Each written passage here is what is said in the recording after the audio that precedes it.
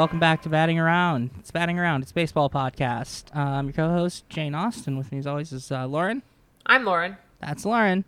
And Steven. You. All right. I didn't talk over anybody this time.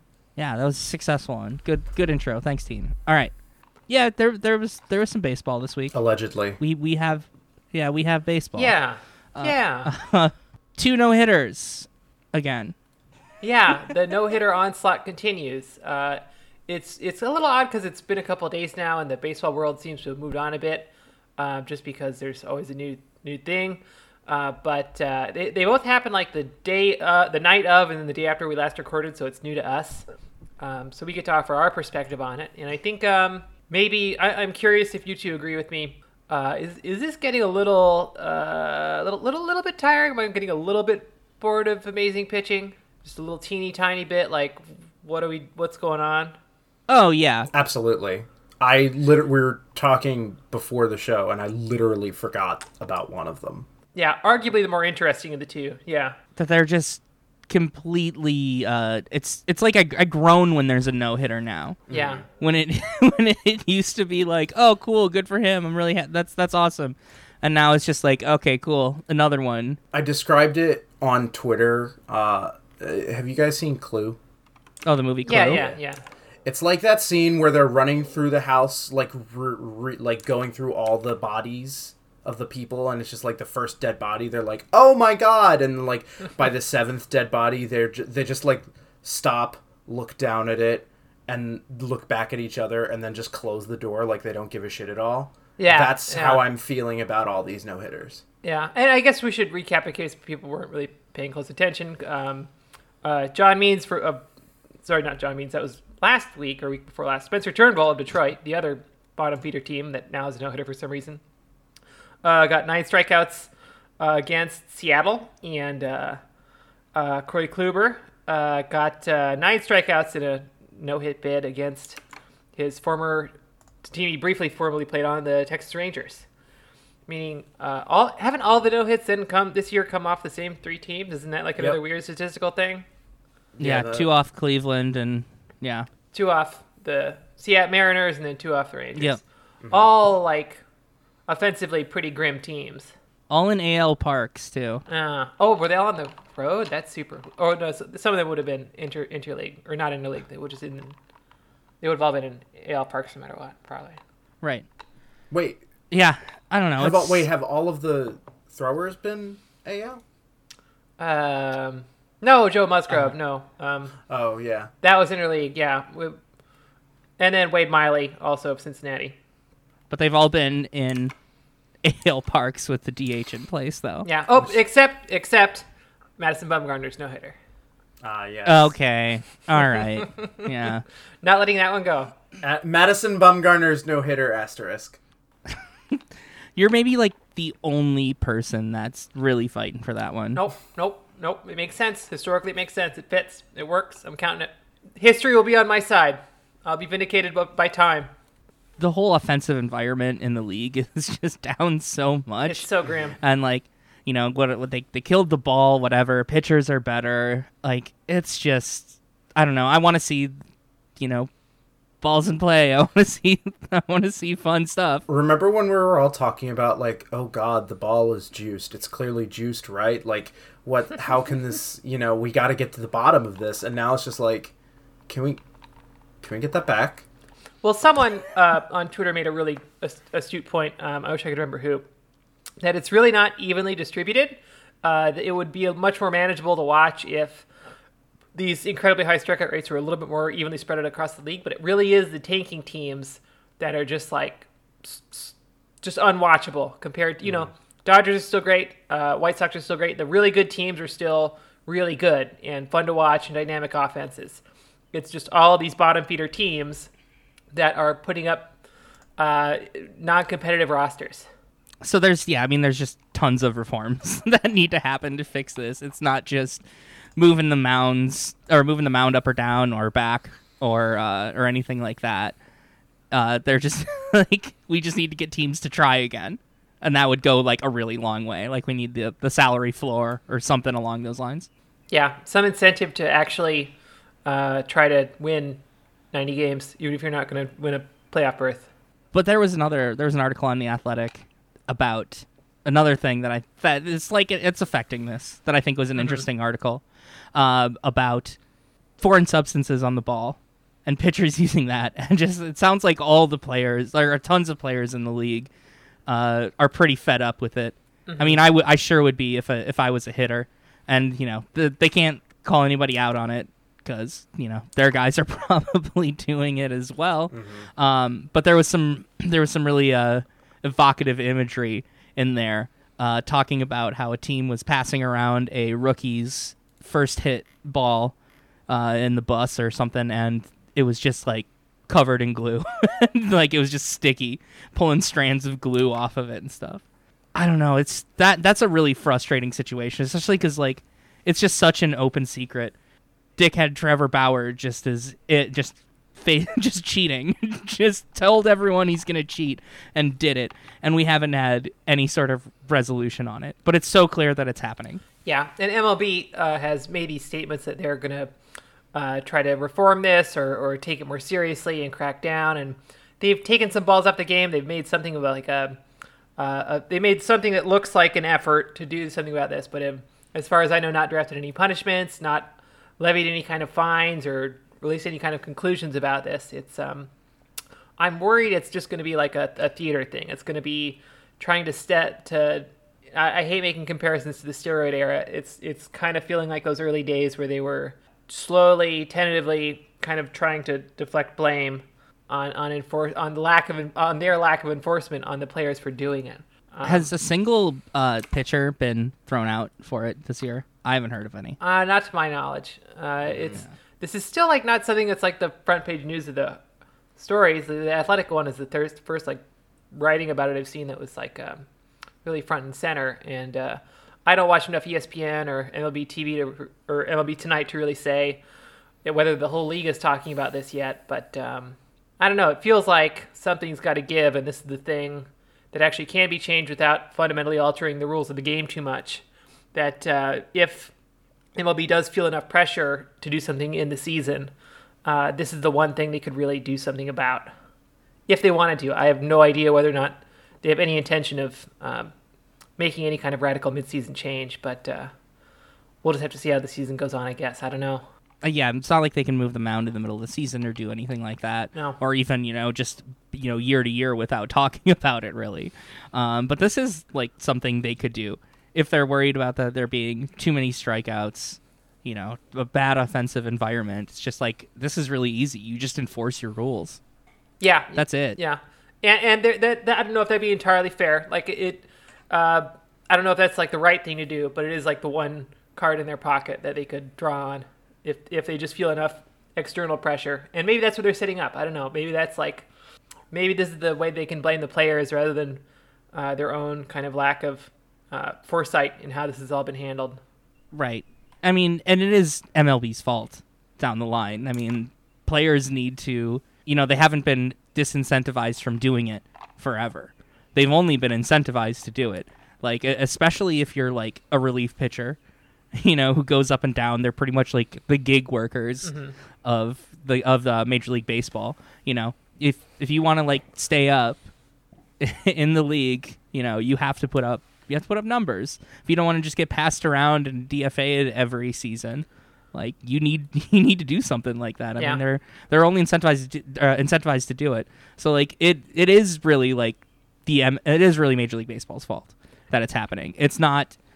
I wouldn't really blame any pitcher for doing it. Yeah, they all watched Garrett Cole go from kind of a middling guy with the Pirates with a lot of potential to being a AL regular Cy Young and MVP contender with the Astros. And long rumored, it's been long rumored that one factor there has been the famed Astros special stuff. But players are seeing that. Yeah, I mean, they watched Trevor Bauer do it. They watched Trevor Bauer win a Cy Young doing it, saying he was going to do it and doing it. I don't know. It sucks. There's an interesting little graph in this article. More high spin fastballs every single year.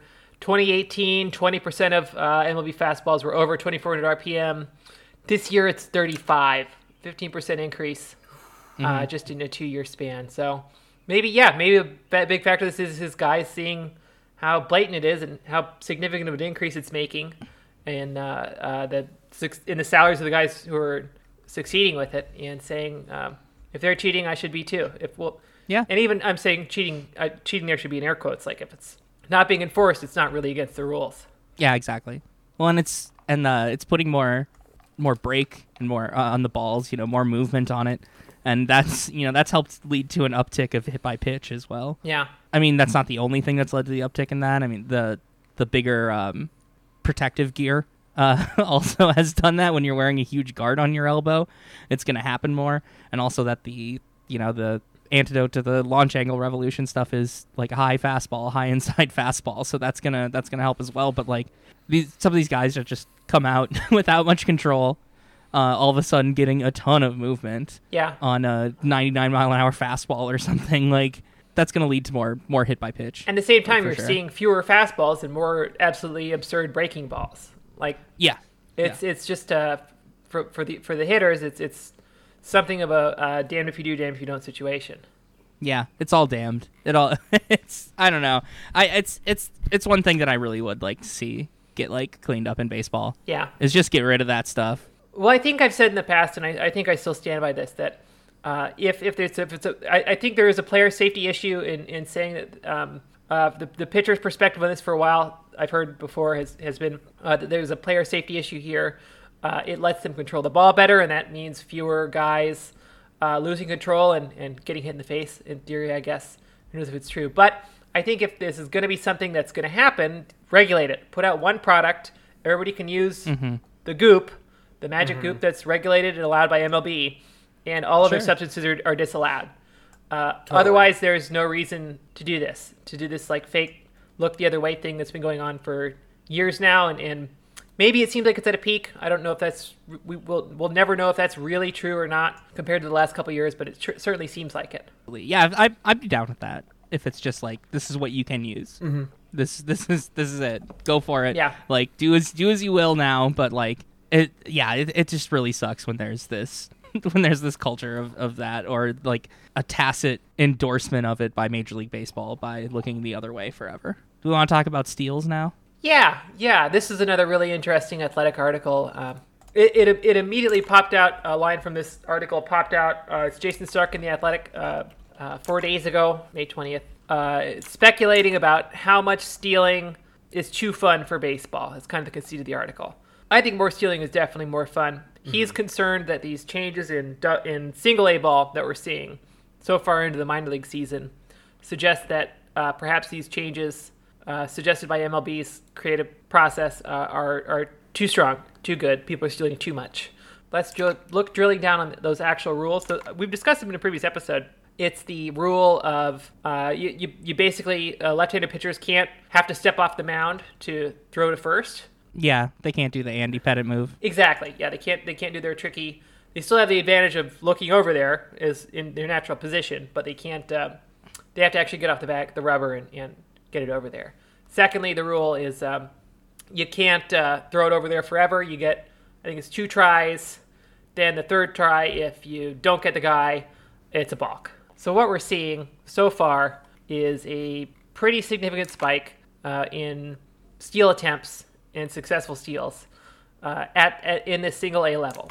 First, there are data reports from the Atlantic League 2 years ago when this experiment was first tried below the MLB level. In the first half of the season, when this wasn't being tried out, there were 1 steal attempt. There was on average 1 steal attempt a game. It jumped to 1.72 in the second half when it was started being enforced. So far in the new minor league season where this is officially being tried out by MLB, there's been a pretty significant jump. 2021 is 1.72 per game. 2019 is 1.2 per game. So pretty in line with what we were seeing in the independent league when that was tried out 2 years ago as well. I don't know. I don't see a problem. I know that it's kind of like an intentionally provocative title on that article, but I really don't see a problem with more base stealing. I mean, there's been more. I think there's been more this year in the majors too. Yeah.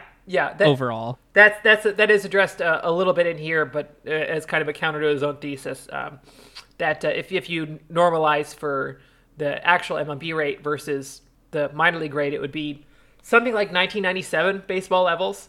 If you just translate the raw numbers across, it's like we're all of a sudden back in 1900 in terms of number of stolen bases per game. But given where we actually are in MLB, it's much closer to the contemporary game when most people who are alive right now and really actively engaged with baseball were young children or young adults. I think that's fun. Like, I want stuff that incentivizes speed Yeah, absolutely. for players. It adds drama to the game. And also something that incentivizes good defensive catchers as well.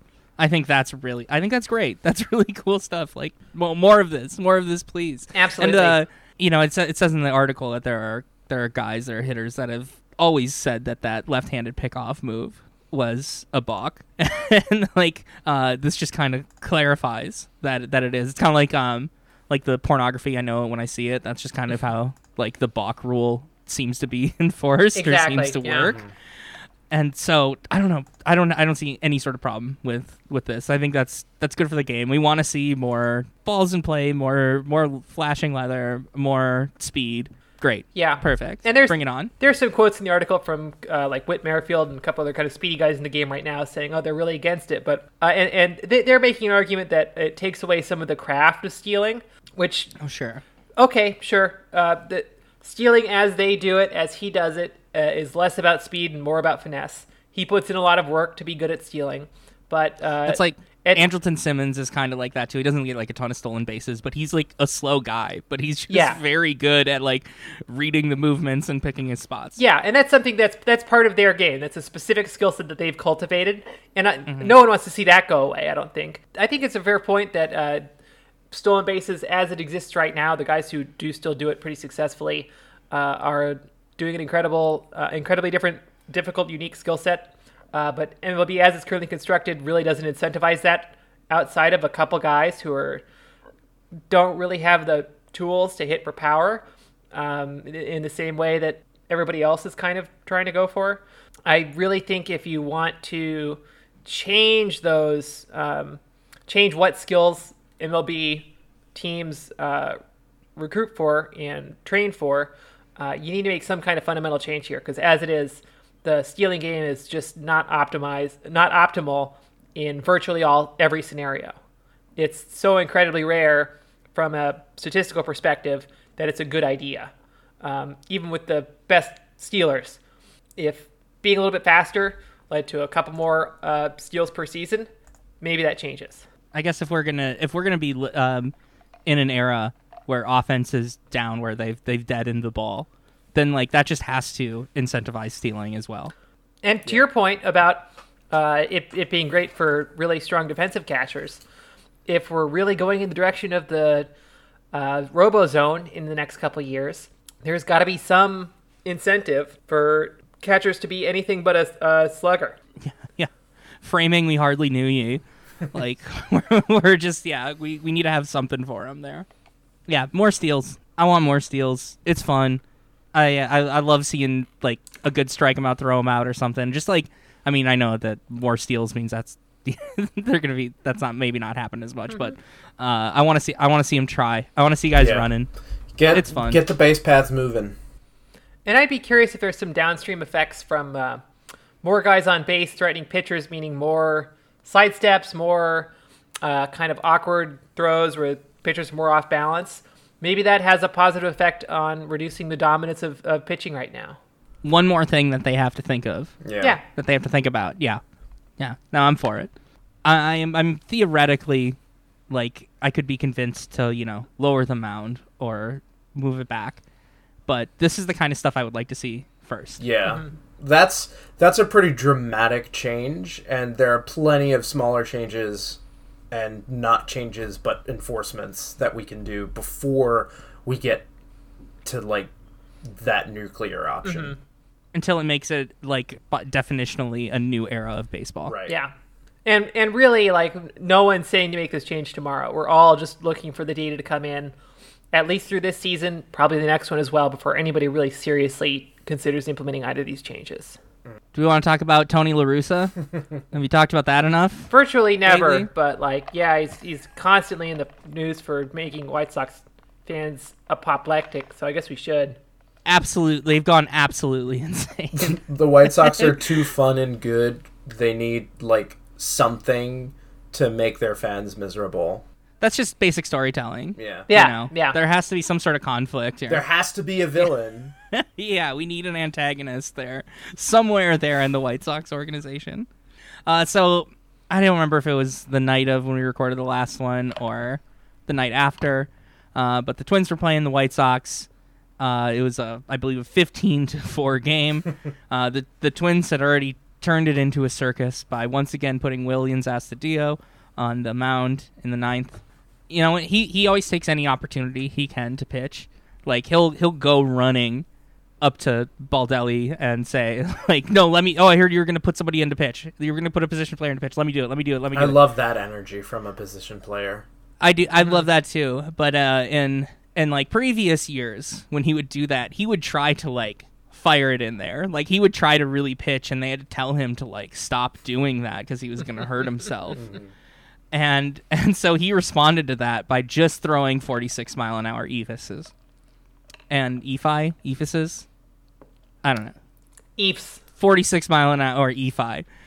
And I like Efi. yeah, I like eephi. And White Sox DH, Yerman Mercedes comes up to bat. There was 3 pitches, not even anywhere close to the zone, up 3-0 in a blowout game. And he ignored the take sign from ancient baseball lich Tony La Russa and just, crushes the ball. Fine.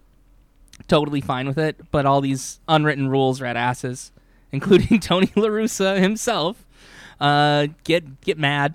Tony La Russa says, like, oh, he'll be punished, which you'd think, like, the unwritten rule of always stand by your players would really, really take precedent over, or would take, priority over some stupid unwritten rule that, like, who cares? It's not like they put a position player on the mound.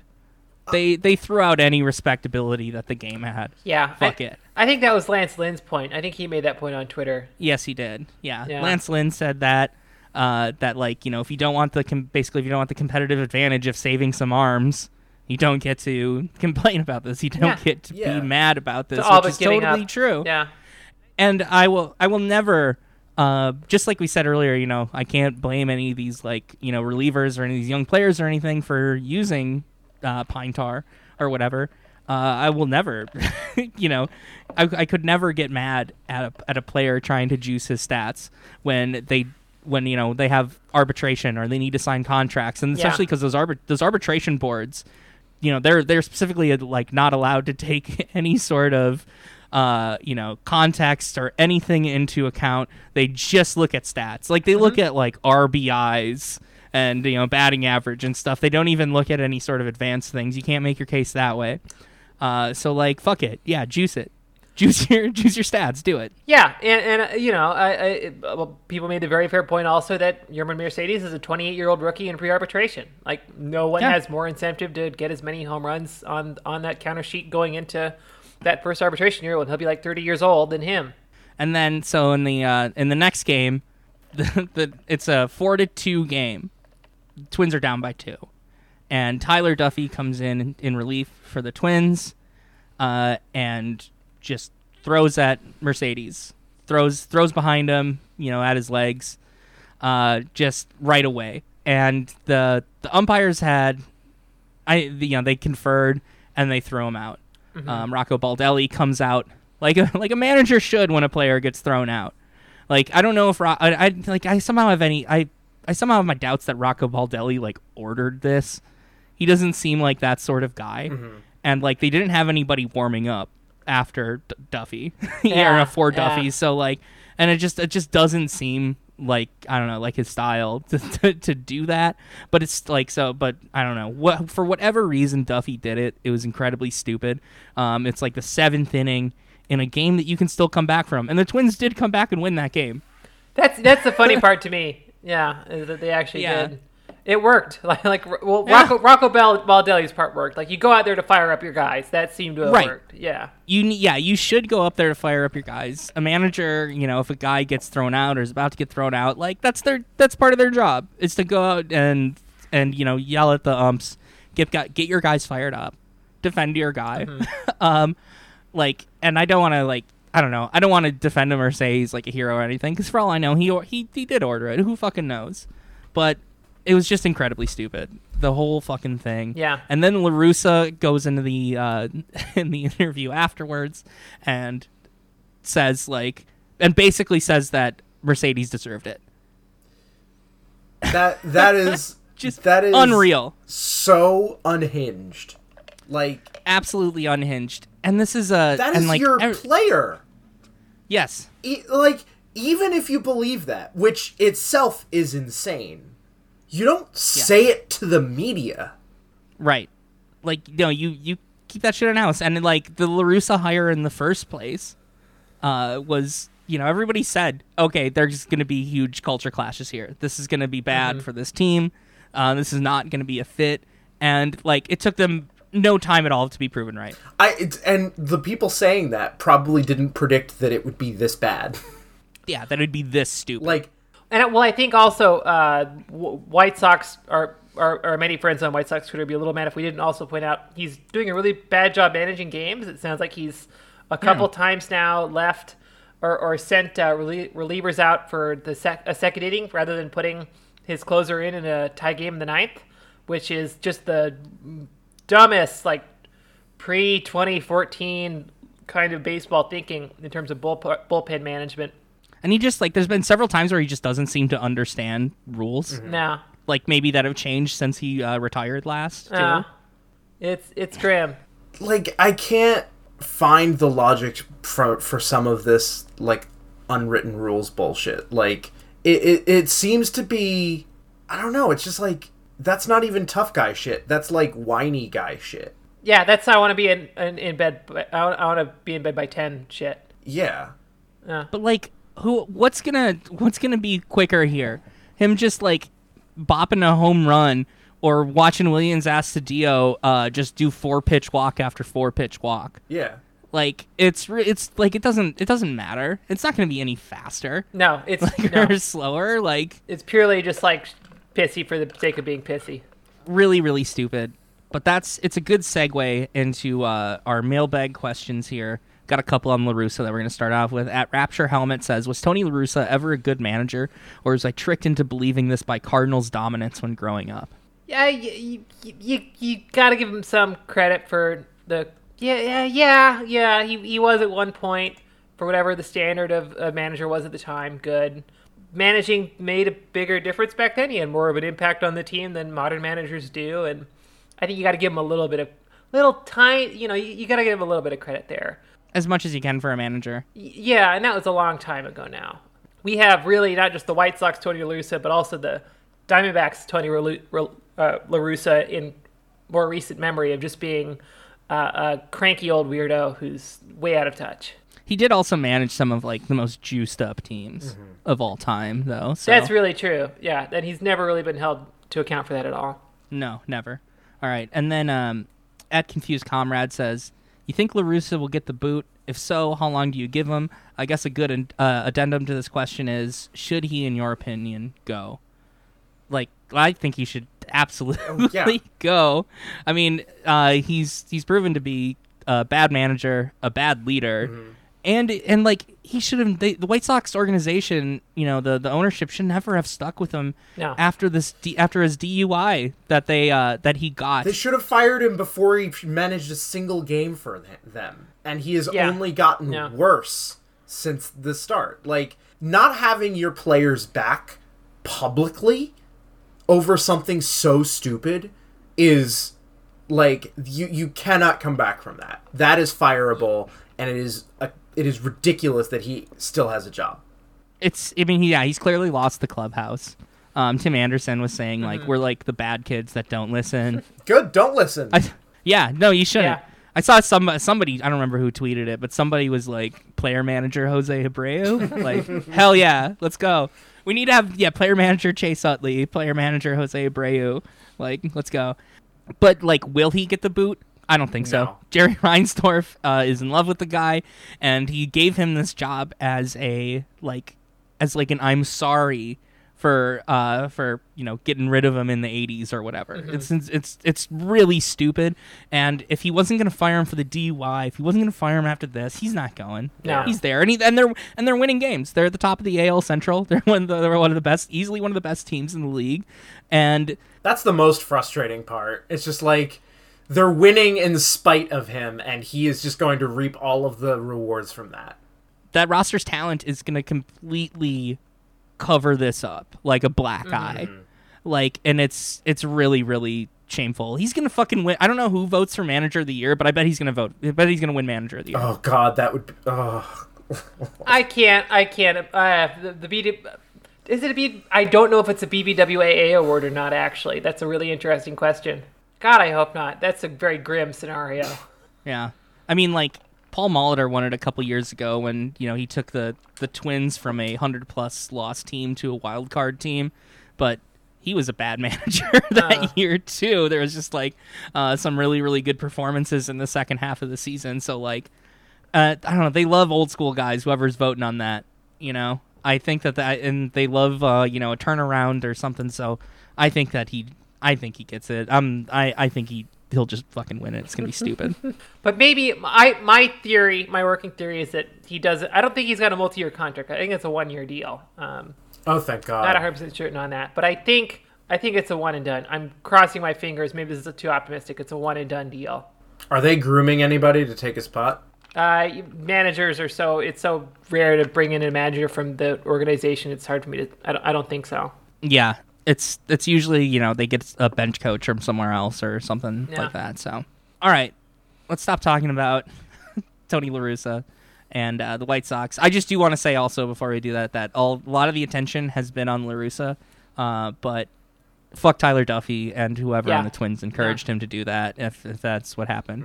Mm-hmm. They're not blameless in this either. Actually, sorry, I do have one more thing that was actually a really good point. I think it was Alex Wood pointed out on Twitter. It's hard as fuck to hit a home run on a 46-mile-an-hour EPUS pitch. Yes, that is a lot of power to crank something that far at that speed. That is beast mode. Like I remember, a couple years ago when like Vlad Guerrero Jr. was about to debut, and seeing videos of him like hitting opposite fields home runs off the tee and stuff, like just ridiculous power. Yeah, and like that's what Mercedes is. I mean, Vlad's slimmed down a lot, and he's chasing the home run lead, which has been a very fun thing in the last week or so. Yeah, he's the best hitter in baseball right now. Statistically, he's having an incredible season. Yeah, absolutely incredible. But yeah, he was just these super strong guys, and Mercedes is like a big boy, like Vlad was at the time. Yeah.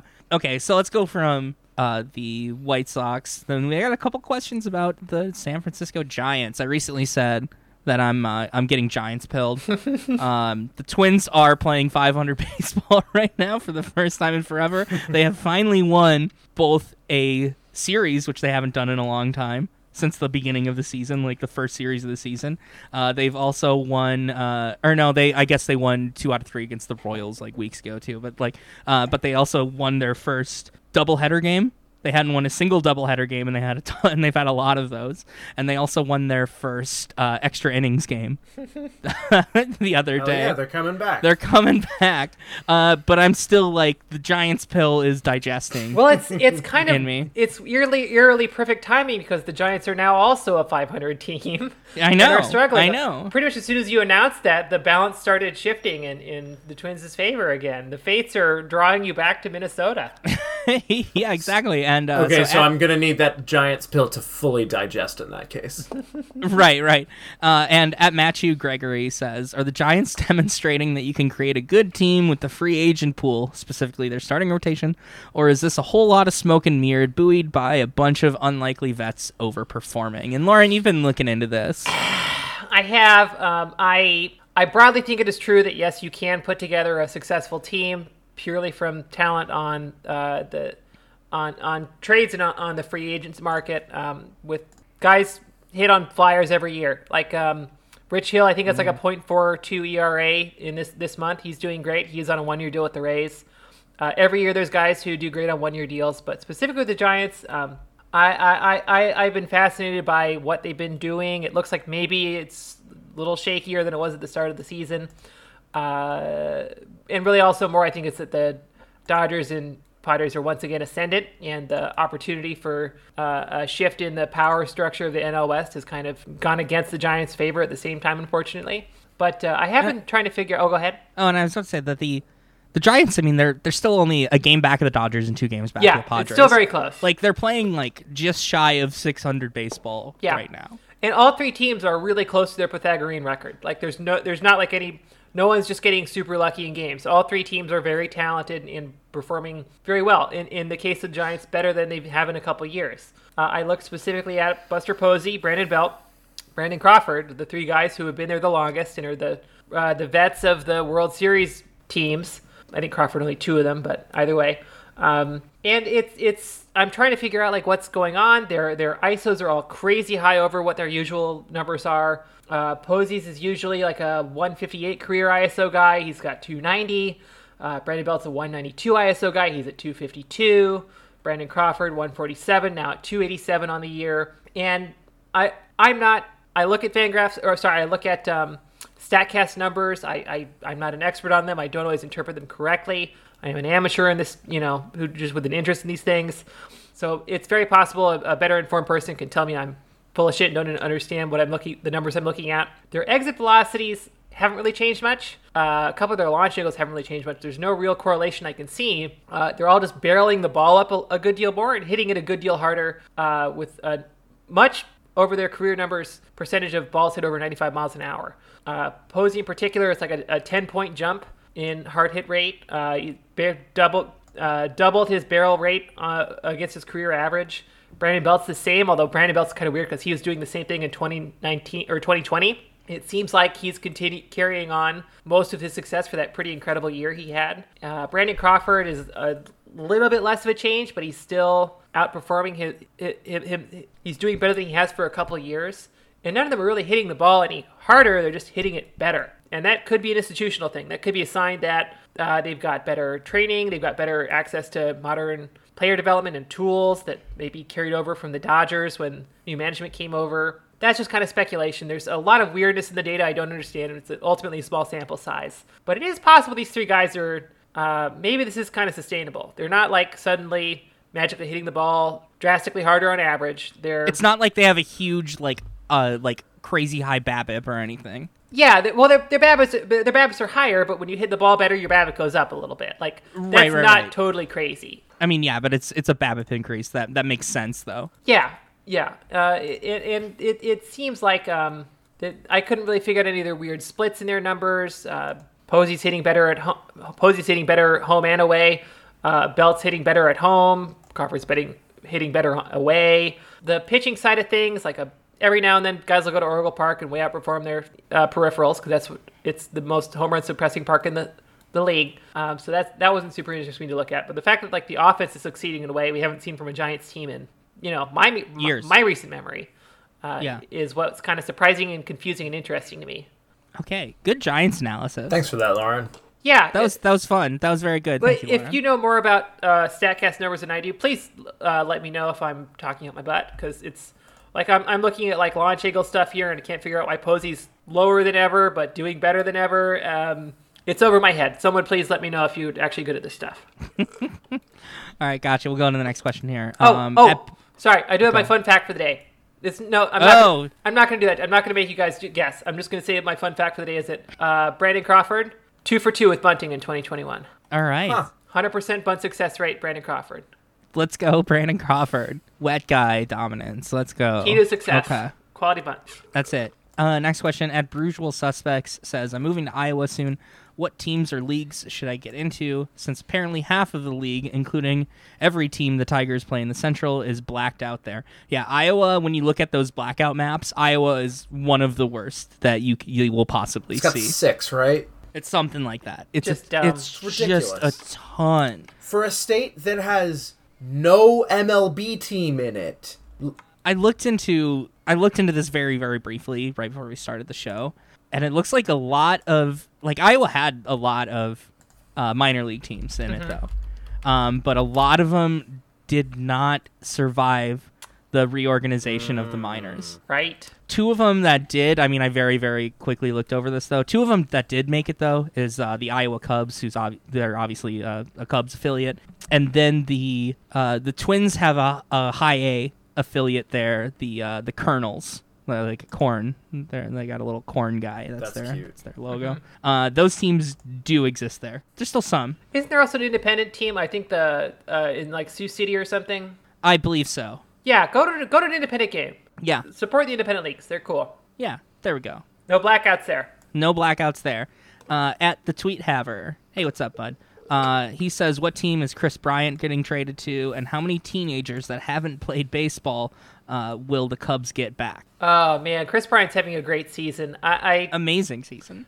And good for him. Good for, I hope he gets paid because he got screwed over by the Cubs pretty hard. I haven't really liked him in past years, but that was just petty homerism. Who needs a third baseman right now? I guess that's a question. What competitor has a crummy? I guess probably the White Sox.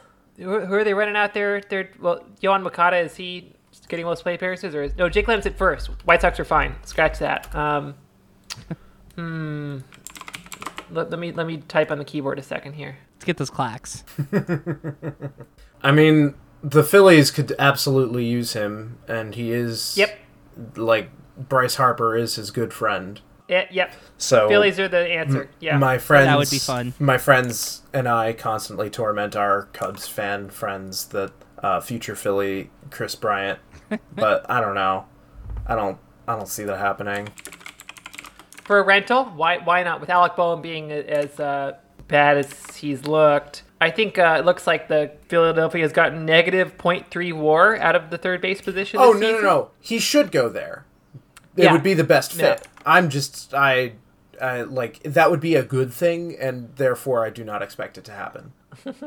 That's fair. I think after that it'll be the Angels, but the Angels do actually have a really good third baseman. He's just been hurt a bunch. That said, the Angels also just need a hitter. They put him wherever, put him in left field. Who gives a shit? They just need somebody other than Ohtani and Trout when he's back who can actually hit the ball. He's played some outfield, Chris Bryant. Yeah, I think he actually played a fair bit last year. Yeah, why not? Throw him to the Angels. I like that. I like that a lot, actually. And they desperately need something to keep from just like wasting two of the most incredible single seasons perhaps of all time. It is unbelievable. That team is unbelievable. They're in 5th place. God, that's crazy. Yeah. God damn it. As Ohtani continues to do like cool stuff every night. Yeah. As he continues to be a great hitter, pitcher, and he's fast. I feel like that doesn't get talked about as much when we talk about like how great Ohtani is like somehow he's really fast too. They're behind Texas and Seattle. Yeah. No, that's insane. That is absolutely just bonkers. Ridiculous. Ugh. Okay. Now send them to the Angels or the Phillies. That sounds good. Let's see. All right. And then the last question at Jagger707 says, I have to know about Jane's Pizza. Did you see my pizza today that I posted? Oh yeah, I saw your pizza. That I missed looked this. fucking great. Yeah, why don't you head over to my Twitter. Take a look at this. I went to I'll tell you about my pizza here. So I went to Cassetta, which is an Italian market in St. Paul. It's a really cool place, like a really cool like Italian grocery.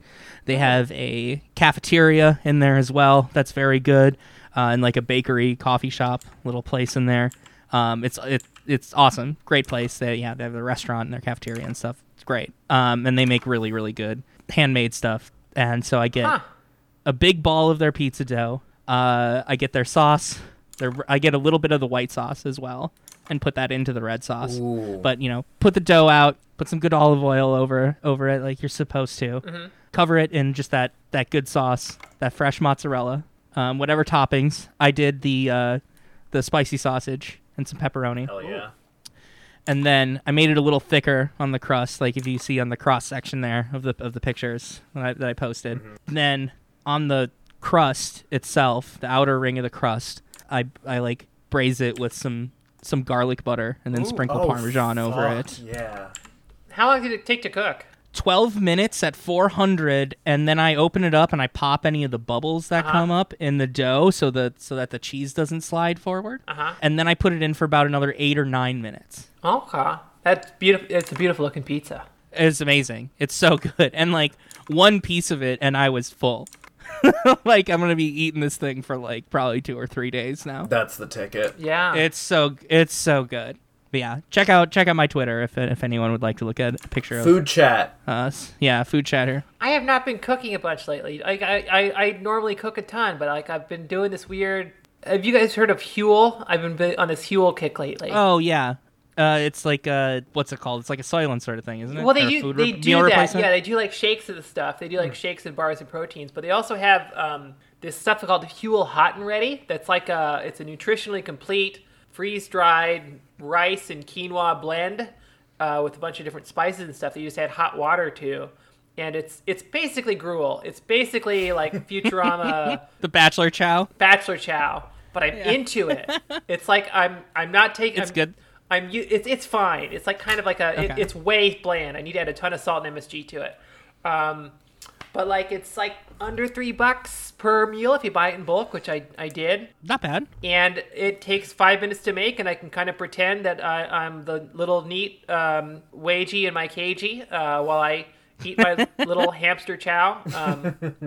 If it came in like a big bottle down on my desk that I could like nibble on, that would be like the best That'd be possible perfect. like wage like desk jockey kind of move. That's what I've been doing instead of like making beautiful food and photographing it for Twitter. Is eating a lot of that and How the tables have turned. yeah. I'm also into zucchini lately. I've been eating a bunch of zucchini. I don't know what that's about.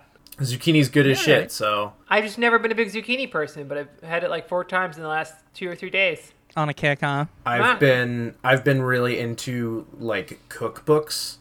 I've gotten like 3 new cookbooks in the past month, and I really want to try a bunch of new shit. And like my comfort zone is like soups and stews because they're easy and it's just one component, and I don't have to worry about anything else. But I've just been so fucking busy for the past 2 weeks, and I really want to get. I've got a West African ground nut stew that I want to make. And then what's this over here? This is a eggplant, lentil, and pomegranate stew, which both of those sound fantastic, and I have not had fucking time.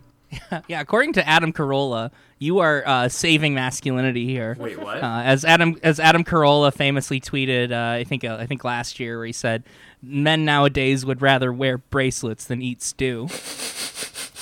Why?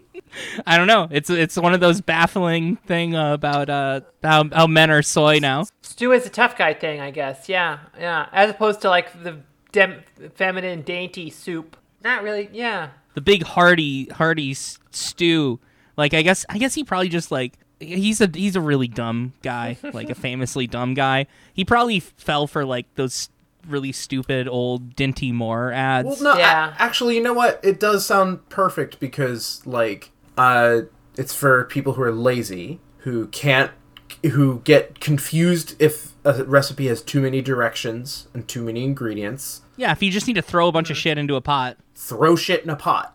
and just let it sit there. Yeah. I think I have a bit of a hot take formulating here. Uh-oh. If I can work this out for a second, this should be good. Shit. Speak on it. I've opened myself up to a Lauren hot take. I think where he's going with this is he's visualizing stew as beef stew, like the classic stew Totally. meat with a little potato and like Worcester sauce and like just a water base. Which is fine, but a little boring. A very 1950s. It sucks. Yeah. I hate beef. Beef stew is boring. The stew meat that you buy at the grocery store is terrible beef. just a bunch of soggy carrots. Like gross, like huge chunks of carrot that aren't pleasant to bite into. Barely, overcooked potatoes that boil for 45 minutes because the cook never knows what they're doing. Not beef stew as it's conceptualized in the American masculine mind. Terrible product. Everything as conceptualized in the American masculine mind is terrible. Make a nice chowder. All I'm saying. Soy boy it up. Put a little cream sauce in there. Make a nice chowder. Soy it up, Adam. Does a chowder I don't know what the definition of a chowder is. Is a chowder necessarily seafood? No, you can have like a corn chowder. Ooh, okay. Well, that's true. Because I don't Yeah. really love seafood. I think the definition that makes it a chowder is that it's a milkier, thicker base. I can get into that. So what differentiates that from a bisque? Because I thought a bisque is like is like the creamier soups. I think a bisque is just a few very specific kinds of soup. I don't think Okay. bisque is as broad a category, at least for the American palate. Perhaps in France, there are many kinds of bisque that we are unaware of. But here in America, where we eat beef stew to prove how tough we are, We don't wear bracelets. No. We can ask Lewis about his bisque knowledge.